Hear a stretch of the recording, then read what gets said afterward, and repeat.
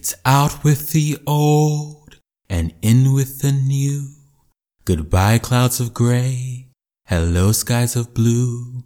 A new season's here of this podcast I do.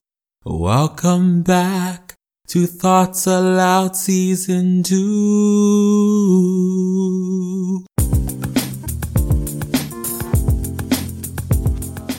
Well.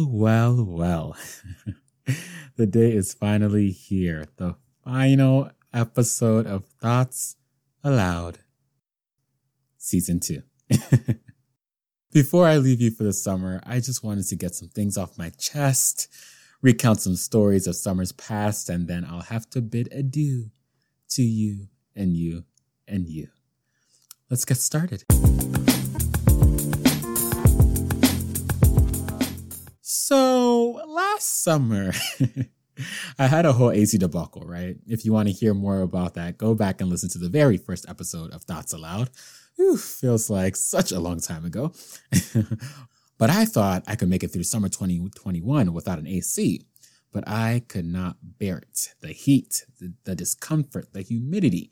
No, ma'am. So I went ahead and purchased another AC. Hopefully, I don't have the same issue I did last time, but that's not the point.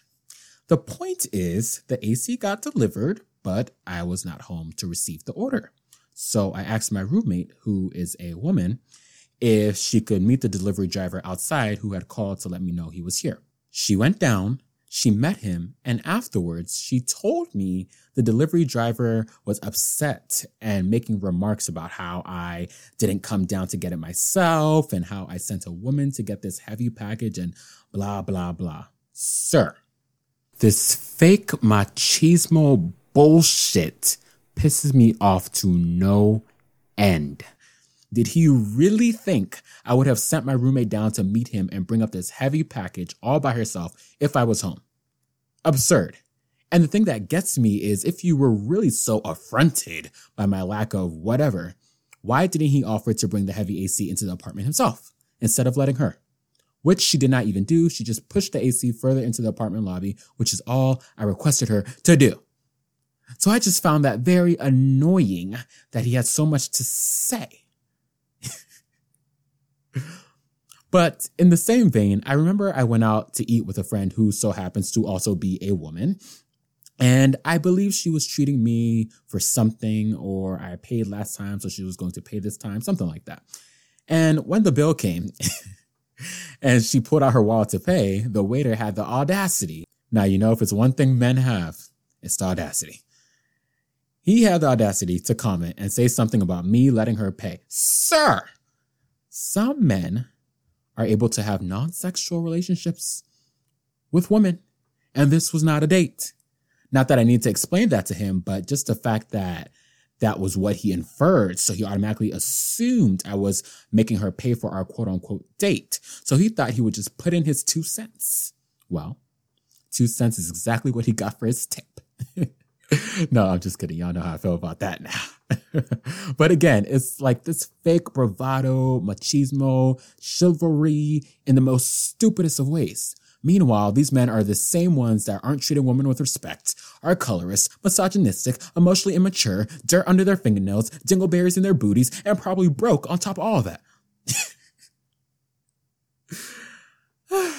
But you're getting on me about not getting a package I was not home to receive and not paying a bill that was not mine to pay.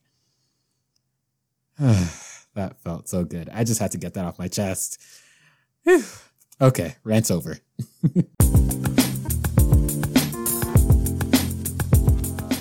Now, this next thing isn't even a rant. It's just more of an observation, and I'm disgusted. So, with the pandemic turning the world upside down for a lot of people, including myself, I thought I'd see what's out there career-wise, and so I've been looking at some 9-to-5s, right? I convulse even just saying it. Ugh. I've been going through the motions, applying, emailing, interviewing, and so on and so on. Most recently, I had this one job prospect that I thought was going really well. Things were looking great. So much so that with this one company, I had a total of 6 interviews. Say it with me now, 6 interviews encompassing 8 or so people over the span of 2 weeks. And after all of that was said and done, I felt good. But in the end, all I got was radio silence. Not we've decided to go with another candidate, not we're still interviewing and we'll let you know soon. Nothing. No email response to my follow-up emails, no phone calls, nothing. Is this the norm? Because if it is, I want no parts. None. I mean, I cleared my schedule, I prepared, I researched, I did it all. All to end up with what? Like, I don't even care that I didn't get the job, but it's more so the fact that they couldn't even have the professional courtesy to conclude an interview process the right way. And then for another position, we scheduled the interview. I was sitting in front of my computer, ready to go, ready to kill it. And then 10 minutes before the interview, I got an email saying they are going to have to reschedule because of the hiring manager or whatever. Blah, blah, blah. I mean, really? Just a bad taste in my mouth for the whole 9-to-5 world, right out of the gate. 9-to-5ers, what do you have to say for yourself and these workplace practices? Because I am over it, and I'd honestly just rather continue with my OnlyFans.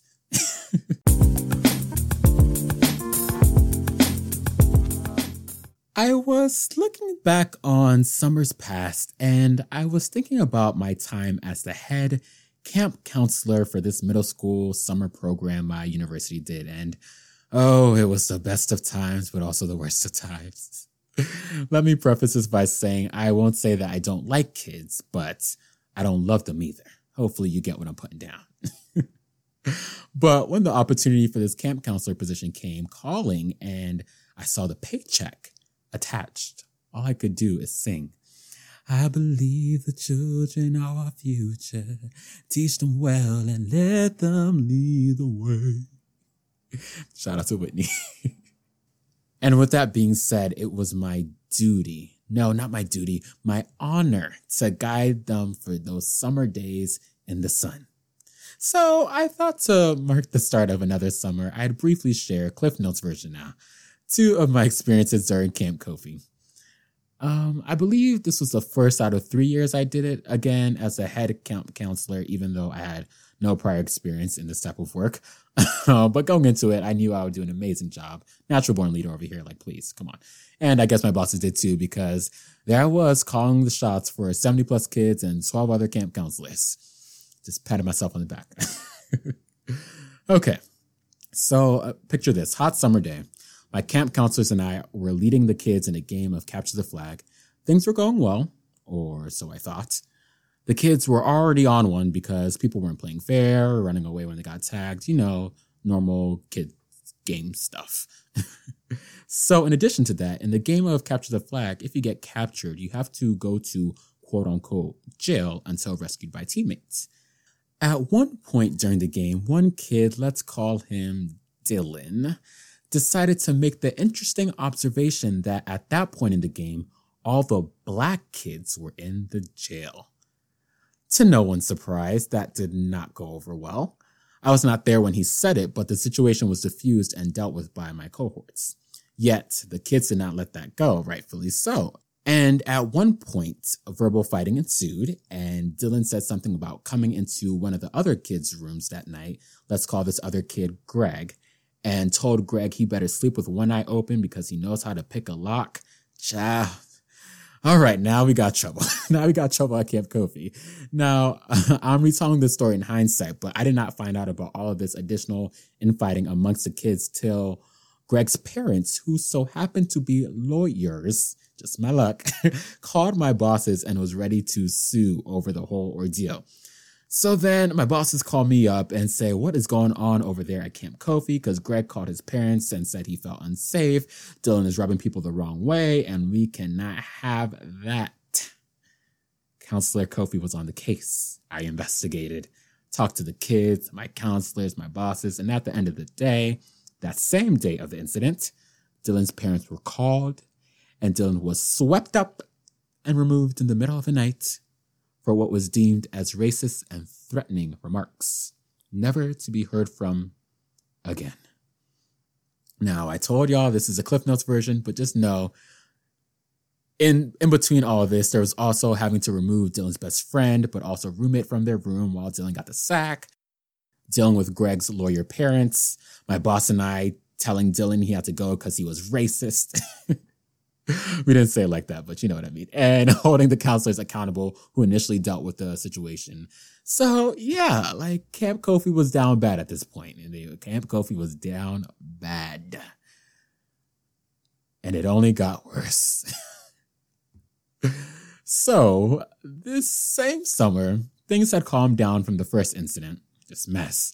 And it was pool night for the kids, and things were looking good, or so I thought. Some of the camp counselors were working my nerves for the lack of communication, amongst other things, but let's just table that for now. Thankfully, it was my off day, and we all got an off day as camp counselors because dealing with 70 plus kids 24/7 is draining. But, of course, as the lead camp counselor, one is truly never off. And I understood that. It came with the position. It wasn't anything. No biggie. So the kids went to the pool with the other counselors. I had a moment's rest, and then they were back at the dorm. The rest of the evening progressed. The kids were sent off to bed. The camp counselors had our nightly recap meeting, and the day was pretty much done. Some camp counselors were off in a room to the side of the lobby. Another two were doing rounds, making sure that the kids were in their rooms and not up to no good. And I was in the lobby with another counselor, probably talking greasy about something or somebody. At least I was, until one of my counselors barged into the lobby, telling me to come to the boys' floor immediately. There was an emergency. And here I go, Captain Save-A-Ho Kofi, running behind my counselor to the emergency while the rest of the counselors watched from the nearby room with curiosity. I got to the boys' floor, one boy's room specifically. Let's call him Ty. Not my most favorite camp goer, but, that's besides the point right now. And he was off his bed, bent over in pain from what was being described to me as a severe headache, amongst other things. Now, Ty told me he had gone to my room looking for me, which was down the hall from his, but of course I was not there. I was in the lobby because I thought the kids were asleep. So he then did his best to explain to me how, while at the pool earlier that evening, he did a dive or a flip into the pool and hit his head at the bottom of the hard cement pool floor. Excuse me? He had a concussion test at the pool by one of the lifeguards and was cleared to come back and instructed to take it easy the next couple of days. Huh? Why was this the first time I was hearing of this? I was livid at these camp counselors, but I had to focus on the task at hand. Kids first, reprimand others later. In the moment, the way he was describing his pain and the incident at the pool, I was like, we need to get this kid to a hospital ASAP. My first aid training did not cover this. The police and ambulance were called. Commotion ensued. Kids were waking up in the middle of the night. I was trying to get my bosses on the phone close to midnight while also talking to the paramedics, while also watching over Ty, while also trying to delegate to these camp counselors I was so frustrated with, who are now trying to catch me up to speed, how to manage the other kids, and so on.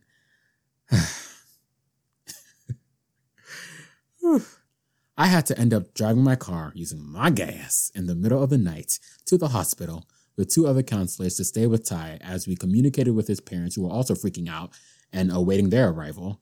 And I kept my bosses informed and more. Mind you, it had to be at least 2 a.m. by the time I left the hospital, and I usually woke up at 6:30, 7 every day to get the camp going. So, yeah, it was rough.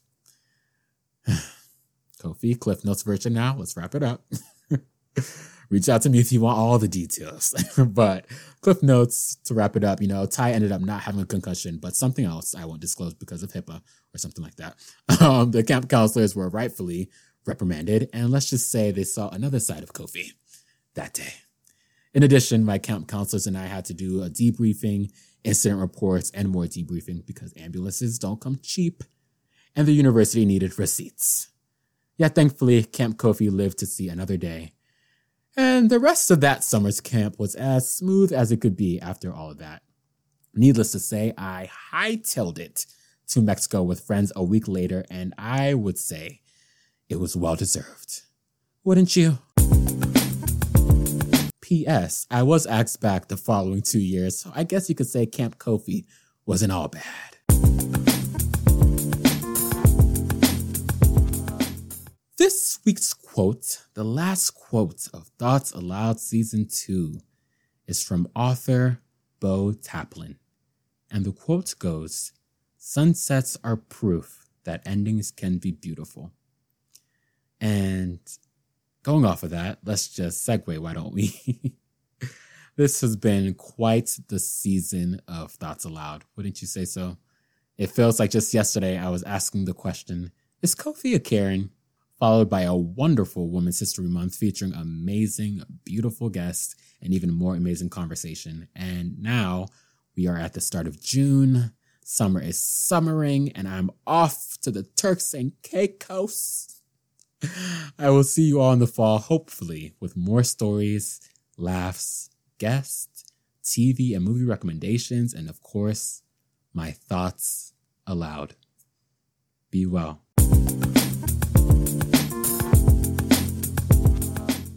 I typed out my thoughts and I said them aloud. To whom? Who knows? Who cares? You so am I going to say them anyway? Hell yeah, hope you enjoy.